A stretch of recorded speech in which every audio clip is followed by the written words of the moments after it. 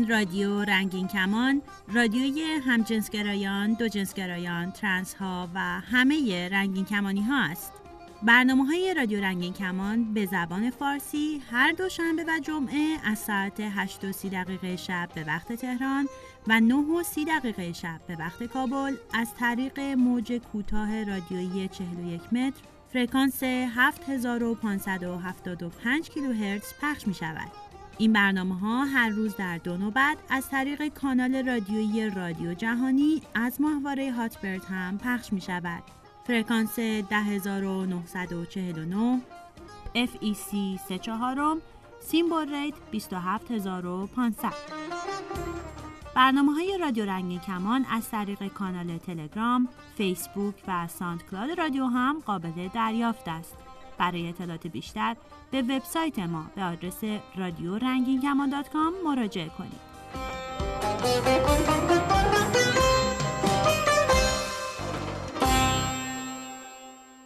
ما کیا؟ تو.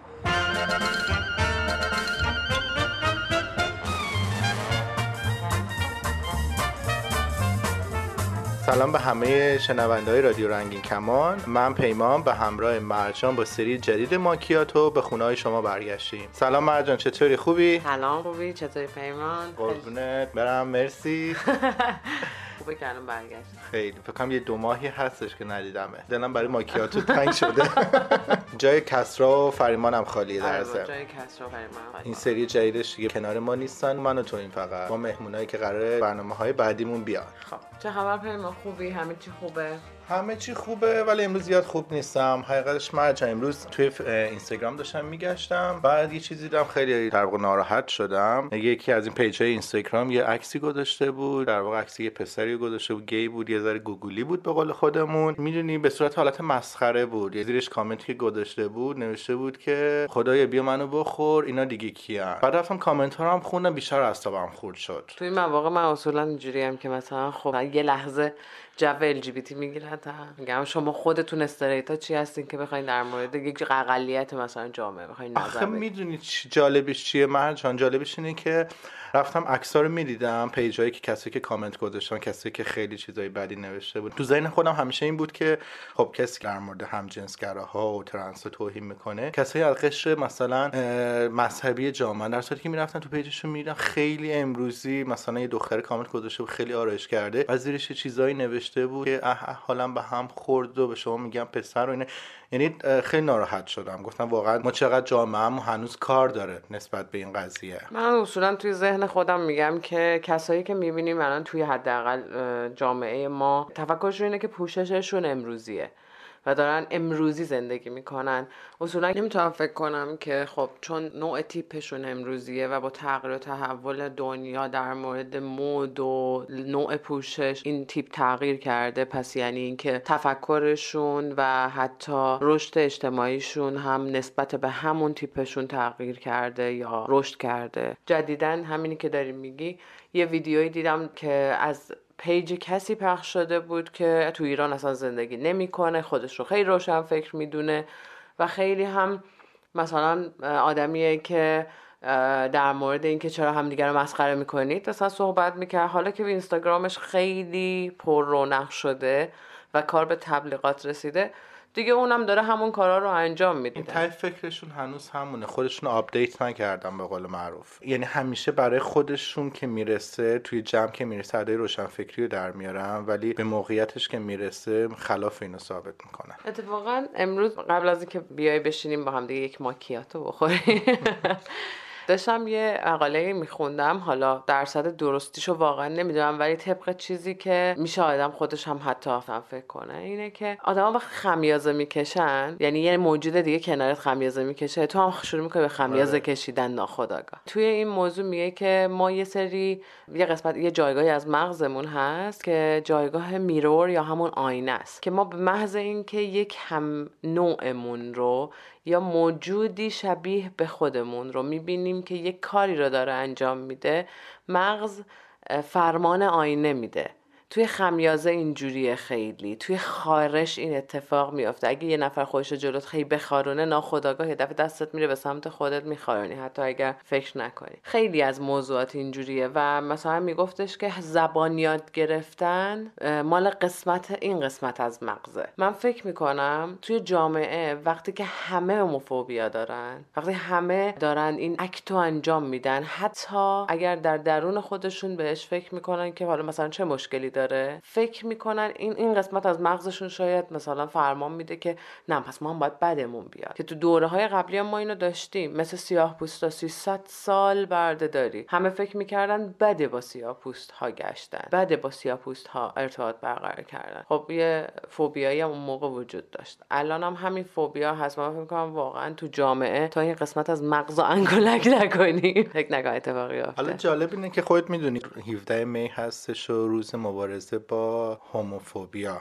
به نظرت وضعیت هوموفوبیا تو ایران چجوریه الان؟ ببین من فکر می‌کنم اول باید به یه قسمت‌های دیگه از جامعه برسیم که مردم فکر کنن بفهمن همه حق دارن زندگی کنن، بعد بریم سراغ اون. ولی در واقعیت قضیه اینجوری نیستش. گفتی چندومه؟ 17 می. 17 می. چرا؟ ببین تاریخچه‌اشو که نگاه کردم، روز 17 می 1990 روزی بوده که سازمان بهداشت جهانی یا همین WHO همجنسگرایی از لیست بیماری‌های روانی خارج کرده. از اون روز این روز رو حالا خیلی از کمپین‌ها، خیلی از سازمان‌هایی که حمایت می‌کنن از همجنسگراها شروع می‌کنن در واقع اون روز رو تعیین کردن برای اینکه روز هوموفوبیا، چون اون موقع خیلی زیاد بود تو اون زمان، و شروع کردن که بگن که آقا اینجوری نیست، ما فرقی نمی‌کنیم، فقط گرایش خودمونه. از اون تاریخ به این و نزدیکش از 30 سال پیش شروع کردن این کمپینا رو انداختن.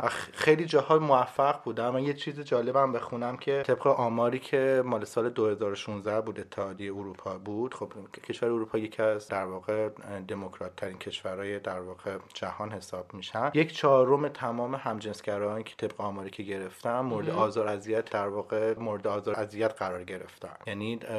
یعنی هنوز اونجور کشور ما همیشه فکر میکنیم که تو کشور خارج همه چی اوکیه و در واقع حتی تو آمریکاش خیلی مدینه فاضله است و اونجا هیچکی به هیچکی کار نداره. در صورت نسبتش خیلی کمه. یه تفاوتی اینه که نسبت به ایران تو کشور خودمون که اونجا لااقل یه قانونی وجود داره و تو میتونی بری در واقع شکایت بکنی اگه خیلی علنی باشه. ولی با این حال 1/4 آماری که گرفته از همجنسگراها 1/4شون مورد توهین و آزار و اذیت قرار گرفته. آره خب من فکر می‌کنم آره درست قانون وجود داره، ولی بعضی اوقات توی جامعه‌هایی هم حتی که قانون وجود داره، وقتی تو مورد آزار و اذیت قرار میگیری تا خودت رو به قانون برسونی، ممکنه که اصلا بعضی اوقات که ممکن نیست اصلا خودت رو بتونی به قانون برسونی چون خیلی ها کشته شده. بعد خودت هم به قانون برسونی، اون آزاری که رو ذهنت مونده از بین رفتنی نیست و مثلا خیلی ساده نمیشه مثلا بگیم که اوکی دیگه بهش فکر نمی‌کنم چون تونستم که این کار رو انجام بدم. ولی در کل فکر میکنم باز شرایط بهتره چون مردم شروع کردن از یک سالی به همین صحبتی که شد، از یک سالی شروع کردن به مبارزه کردن. و یه چیزی هم که هستش تو کشورهای در واقع حالا جهان اولی، به خاطر اینکه مطبوعات و رسانه خیلی آزادتره، خیلی اطلاع رسانی شده. حتی مثلا خیلی ساده ترین چیزایی که شما دقت نکنیم بهش، تو سالهای اخیر نگاه کنی تو تمام سریال ها یا حتی فیلم هایی که داره ساخته میشه، یه شخصیت یا دو شخصیت گی، لزبیان یا ترنس، بچه LGBT وجود داره. در واقع یه جوری دارن اینو اطلاع رسانی میکنن، یعنی یه چیزی عجیب غریبی نیستش، وجود داره، انکارش لااقل نمیکنن. یا مثلا تو اخبارا میبینی، تو اخبارا در موردش صحبت میشه، نمیدونم در مورد همه چیزش صحبت میشه، یعنی دارن یه جوری اون جرقه ها رو تو مردم ایجاد میکنن که وجود داره، انکار نمیشه. تا حالا خودت تجربهشو داشتی؟ ببین کمترین تجربه‌ای که من خیلی ها داشتن، حداقل کسایی که استایلشون اسپورت تره توی حالا ما لزبیان ها، اصولا یک شوخی با همون میشه به نام چطوری آقا پسر. و من حتی از دوستای گی هم پسرها شنیدم که خب آخه زیاد ناراحت کننده نیستش که به شما بگن که چطوری آقا پسر، ولی این ناراحت کننده است مثلا بهت بگن ای خواهر، مثلا نمیدونم خانم فلانی، اینجوری مثلا صدات کنن. ببین توی جامعه مرد سالار اینجوری برداشت میشه یک مرد رو، اون برداشتی که ما داریم، برچسبی که میزنیم، مثلا خواهر صدا کنن یا یا مثلا خانم فلانی صدا کنن ناراحت کننده است. در صورتی که برای خود من حالا حداقل اینجوریه که من وقتی میشنیدم مثلا میگفتم آقا پسر اونجا مثلا وای نستا، واقعا عصبی میشدم، برای اینکه همش احساس میکردم که دارن از توی قالبم میکشنم. این یکی از تصورای من. یکی دیگهش اینه که من رو از جامعه دوستهایی که دختر بودن واقعا فراری دادم. یعنی من میتونستم بگم تو بچگی من دوستی که دختر باشه نداشتم و دلیلش به خاطر همین نوع از رفتار بود. یعنی نه تنها روی مغز خودم تو بچگی تاثیر میذاشتش که تو یک پسر هستی و نباید با دخترها بگردی، پس به غیر از اون حتی اطرافیانم که میشنیدن هی منو آقا پسر صدا میکردن، ناخودآگاه به خاطر نوع فرهنگمون، تربیتمون ازم فاصله میگرفتن، چون فکر میکردن که شاید منم الان مثلا یه سری چیزا درست فکر میکردم.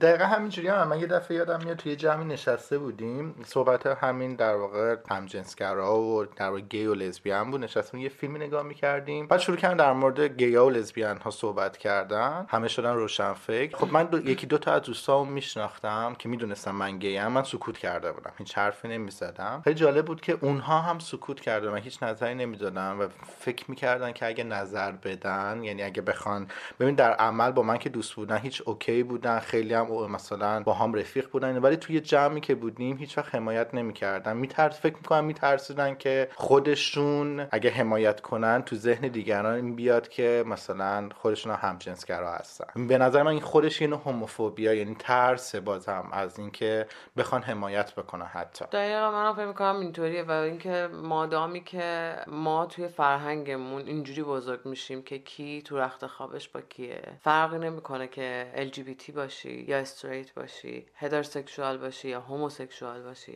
ببخشید هم جنسگرا باشی یا دیگر جنسگرا باشی. کلا این موضوع پیش میاد که واسه هممون چیز خیلی جالب توجه یا ناراحت کننده ای میشه که کی داره چی کار میکنه و خودمون رو مثلا تو جایگاه این میذاریم که مثلا چه اتفاقی قراره بیفته. من یه بار حتی کسی که هوموفوبیا داشت، همجنسگرا ستیزی داشت مثلا میتونیم بگیم، یه بار بهش گفتم که خب چرا تو اینجوری فکر میکنی؟ یک دلیل قانع کننده بیار که این ترست واسه چیه. مثلا میگم خب اگه همه همجنسگرا بشن چی؟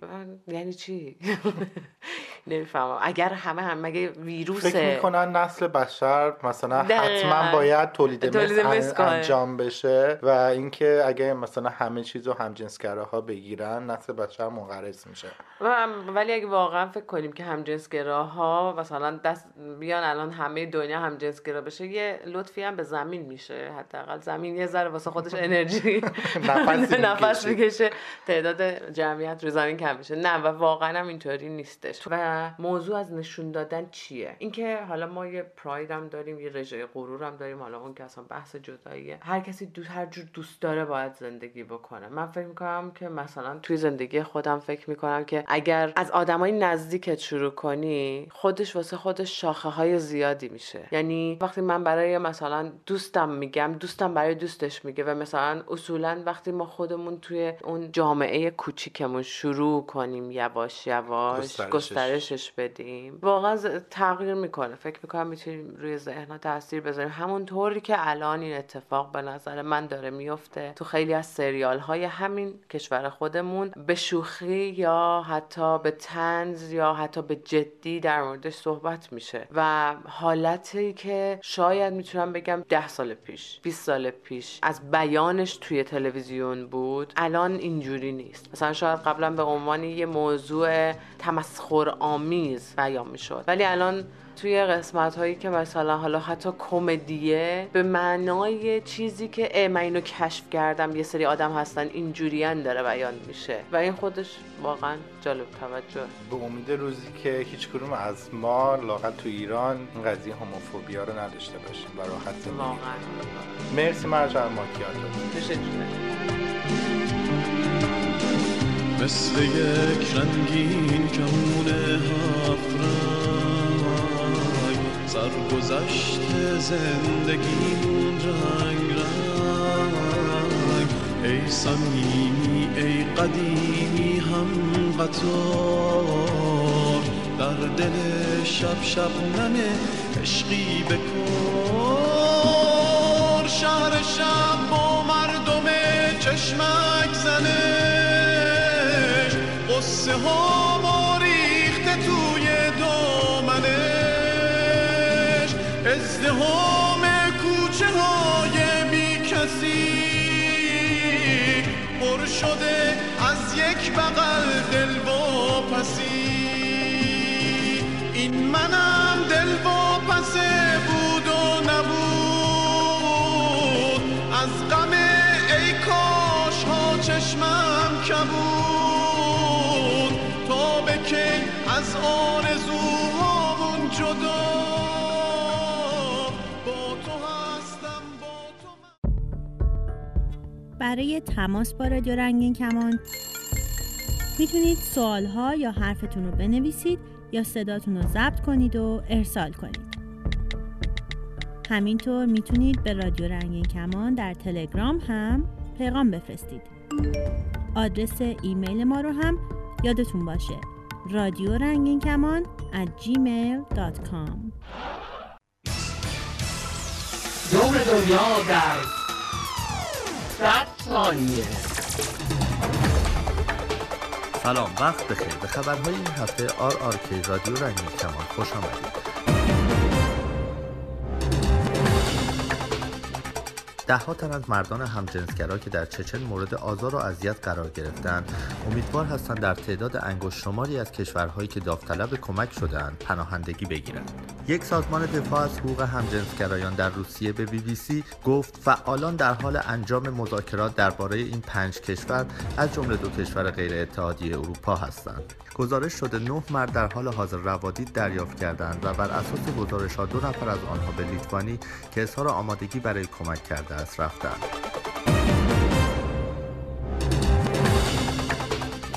کلیسای جامع اسکاتلند در بریتانیا در حال آمادگی برای اعلام سیاست تازه خود در قبال دگرباشان است. اسقف اعظم این کلیسا می‌خواهد با عذرخواهی از دگرباشان برای تبعیضی که سالها با آن مواجه بودند، اجازه ازدواج زوج‌های همجنسگرا در کلیسای سراسر اسکاتلند در شمال بریتانیا را صادر کند. سلام، امروز میخوام یه ذره باهاتون درد و دل کنم. من کامیابم، اما خب معمولا همه منو به اسم سامیارستار میشناسن. میخوام بگم از دنیایی که برباد رفته، هر روز هفته این روزا این حسم از روم رفته. به چند تایی دلو گرم کردم، اما این زمستون هر روزش برفه. بازم سائقه دل آسمونو کند، بوی خاک و نم.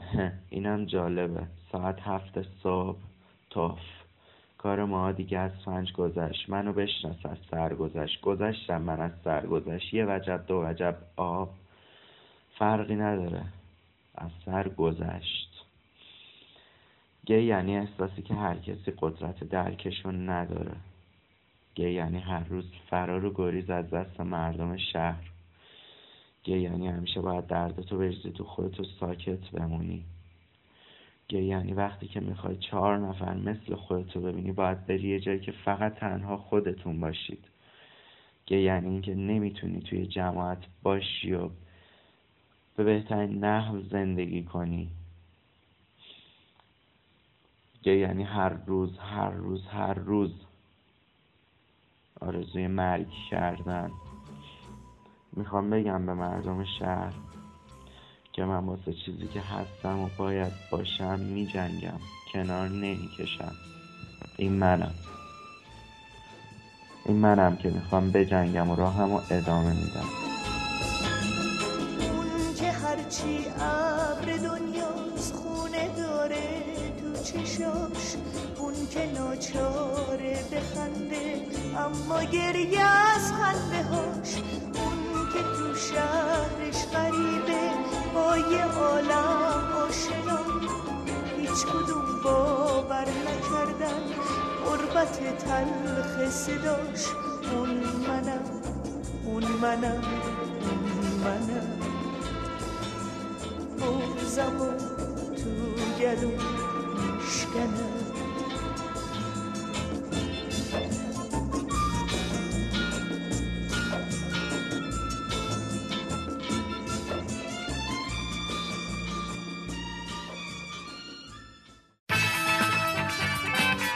توانید از طریق تلگرام سوالات خود را مطرح کنید یا درد دل کنید. شناسه ما در تلگرام رادیو رنگین کمان.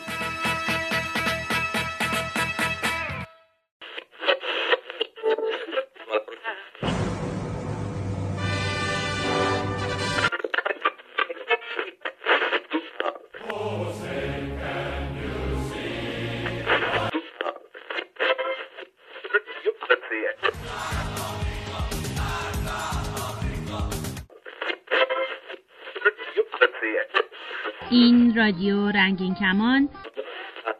سلام، راپورچی اینجاست.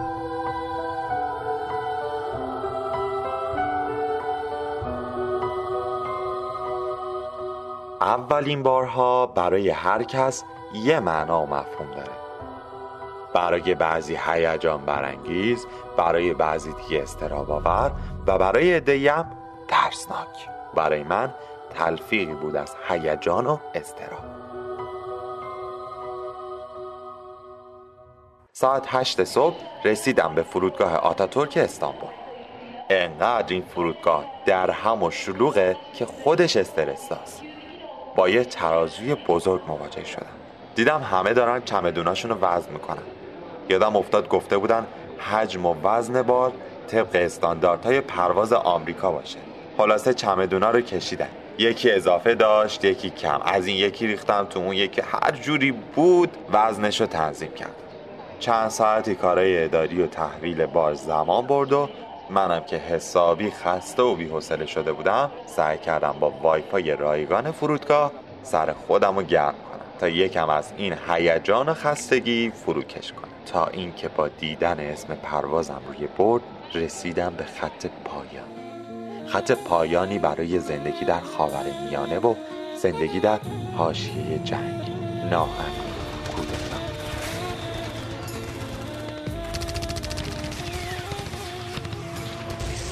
هرچند که ایران ما از این موضوعات در امان بود، اما دود این ناامنی‌های منطقه همیشه تو چشم ما میرفت. با توجه به تابلوهای راهنما مسیر گیتو که خیلی پیچ در پیچ و طولانی بود پیدا کردم.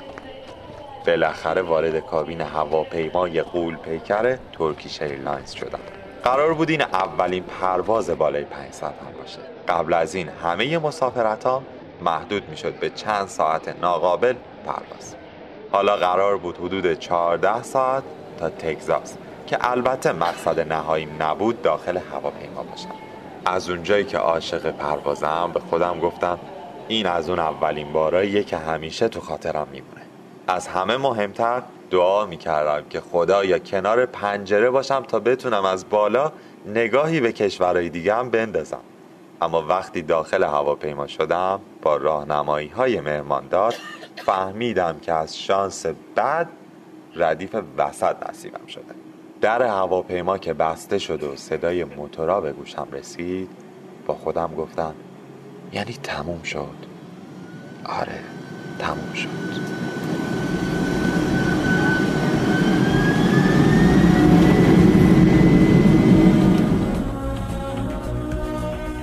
هواپیما رو آسمون بود که اولین سورپرایز برام اتفاق افتاد. خانم مهماندار خیلی شیک با چرخی که هلش میداد اومد جلوم و با یه لبخند پرسید نوشیدنی چی میل دارین قربان؟ اما این بار فقط آب پرتقال و چای و نسکافه نبود، بلکه چرخ پر بود از نوشیدنی‌های رنگارنگ الکلی و غیر الکلی. صدامو صاف کردم و گفتم ودکا به انتخاب خودتون. خانم مهماندار لبخندی زد و یه شات ودکا برام ریخت تا بتونم شرب خمر تو آسمون رو هم تجربه کنم. تلخیشو میشد با اشتیاقی که تو این سفر داشتم شیرین کرد. البته مزجات هم بود که به این موضوع کمک میکرد. تقریبا بعد از 5 یا 6 ساعت روی اقیانوس اطلس رسیدیم. از گرسنگی صدای قارقور شکمم راه افتاده بود که خدا رو شکر غذا از راه رسید و من از تو منویی که داشت پاستا سفارش دادم که انصافاً از حجم کمش که بگذریم خوشمزه بود. خودم رو با مانیتور روبرو سرگرم می‌کردم. از تو فیلمای موجود حافظش 2 تا فیلم ایرانی پیدا کردم و مشغول دیدنش شدم. ولی مگه زمان روی اقیانوس اطلس میگذشت؟ انگار مثل یه لاک‌پشت داشت روی اقیانوس شنا میکرد. مهمان دارم که غیبشون زده بود و منم که شکمو مجبور شدم خودم دست بکاشم. یه نگاهی به دور و بر انداختم که کسی نباشه. یواشکی رفتم تو به اصطلاح آشپزخونه. دیدم او چه خبره، 5-6 نفر دارن دستبرد میزنن به ساندویچم. منم فرصت غنیمت شمردم و یه 2-3 تایی برداشتم. میخواستم تو طول پرواز بیدار بمونم که وقتی رسیدم راحت بتونم شبو بخوابم و به قولی ساعتان به هم نریزه. ولی مگه میشد؟ وقتی پرواز کردم ساعت 3 بعد از ظهر بود و خورشید کم کم داشت خودشو برای پایین رفتن آماده میکرد. حالا وسط اقیانوس بعد از چندین ساعت پرواز هر موقع به زحمت از ردیف وسط به پنجره ها نگاه میکردم میدیدم خورشید هنوز سر جاشه. انگار زمان متوقف شده بود و یه جورایی داشتیم به زمین و زمان کلک میزدیم و خورشید خانومم حالاها قصد غروب کردن نداشت. مهماندارا با بستن کاورای پنجره ها مثلا فضایی مثل شب ساختن تا اونایی که میخوان استراحت کنن چشاشونو بتونن رو هم بذارن. البته یه پکم بهمون دادن که توش چشم بند و پتو و مسواک و دمپایی راحتی و از اینجور چیزا داشت. من که ذوق و شوق داشتم کل این مسیر رو مانیتور بودم تا ببینم الان کجام و کی میرسم که بالاخره با دیدن خشکی متوجه شدم وارد آسمان آمریکا شدم. سرتون درد نیارم، بالاخره نشستیم و وارد سالن فرودگاه هیوستون شدیم. موقع چکین قیافه مامورا شبیه پلیسای فیلمای هالیوودی بود که دور از انتظارم هم نبود و همونطوری بود که فکر میکردم. هم خندم میگرفت و هم میخواستم جوری رفتار کنم که به هم شک نکنم. بعدش رفتم بارم و تحویل کانتر پرواز یونایتد دادم که قرار بود فردا منو به مقصد نهاییم در غرب آمریکا برسونم. حالا دیگه سبکبال با خیال راحت از تحویل بارا میخواستم برای اولین بار روی خاک آمریکا قدم بزنم و برم سمت هتلی که از قبل رزرو شده بود و از این یه شبی هم که توی هیوستون هستم لذت ببرم. اولین چیزی که با تصوراتم متفاوت بود همین شهر هیوستون بود که تو تگزاسه. همیشه فکر میکردم که تگزاس یه بیابون بزرگ با کاوه‌های سوار بر اسب و چاهای نفته، اما اینجا اصلاً اون چیزی نبود که فکر میکردم. ساحلی، سرسبز و با آب و هوای مرطوب و تقریباً گرم. اینجا آدما، خیابونا، ماشینا، همه چیز انگار بزرگتر شده بود که دور از ذهنم هم نبود. ولی از اون جایی که بیشتر توقع دیدن برج و آسمان خراش‌های چندین طبقه داشتم، با دیدن آپارتمان‌های 1 و 2 طبقه جا خوردم. به هتل که رسیدم به یکی از دوستای قدیمیم که ساکن این شهر بود پیام دادم و اونم با کلی ذوق و شوق پا شد اومد هتل دیدن من که شارژ گوشیم داشت تموم میشد با پیریزای متفاوت آمریکا مواجه شدم و شاید این اولین تغییر محسوس برای من بود. خدا رو شکر که دوستم پیش بینیشو کرده بود و برام شارژر برق 110 آورد. بالاخره اولین شب حضورم رو تو آمریکا تجربه کردم و اگر در قسمت‌های بعدی همراه هم باشین از اولین‌های دیگه براتون خواهم گفت. حسن ختام این برنامه هم آهنگی از سیا به نام کالیفرنیا دریمینگ. امیدوارم از شنیدنش لذت ببرید.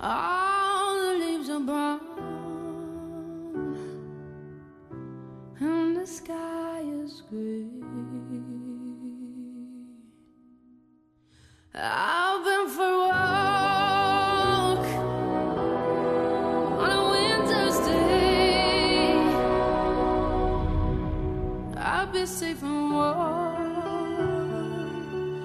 if I was an island.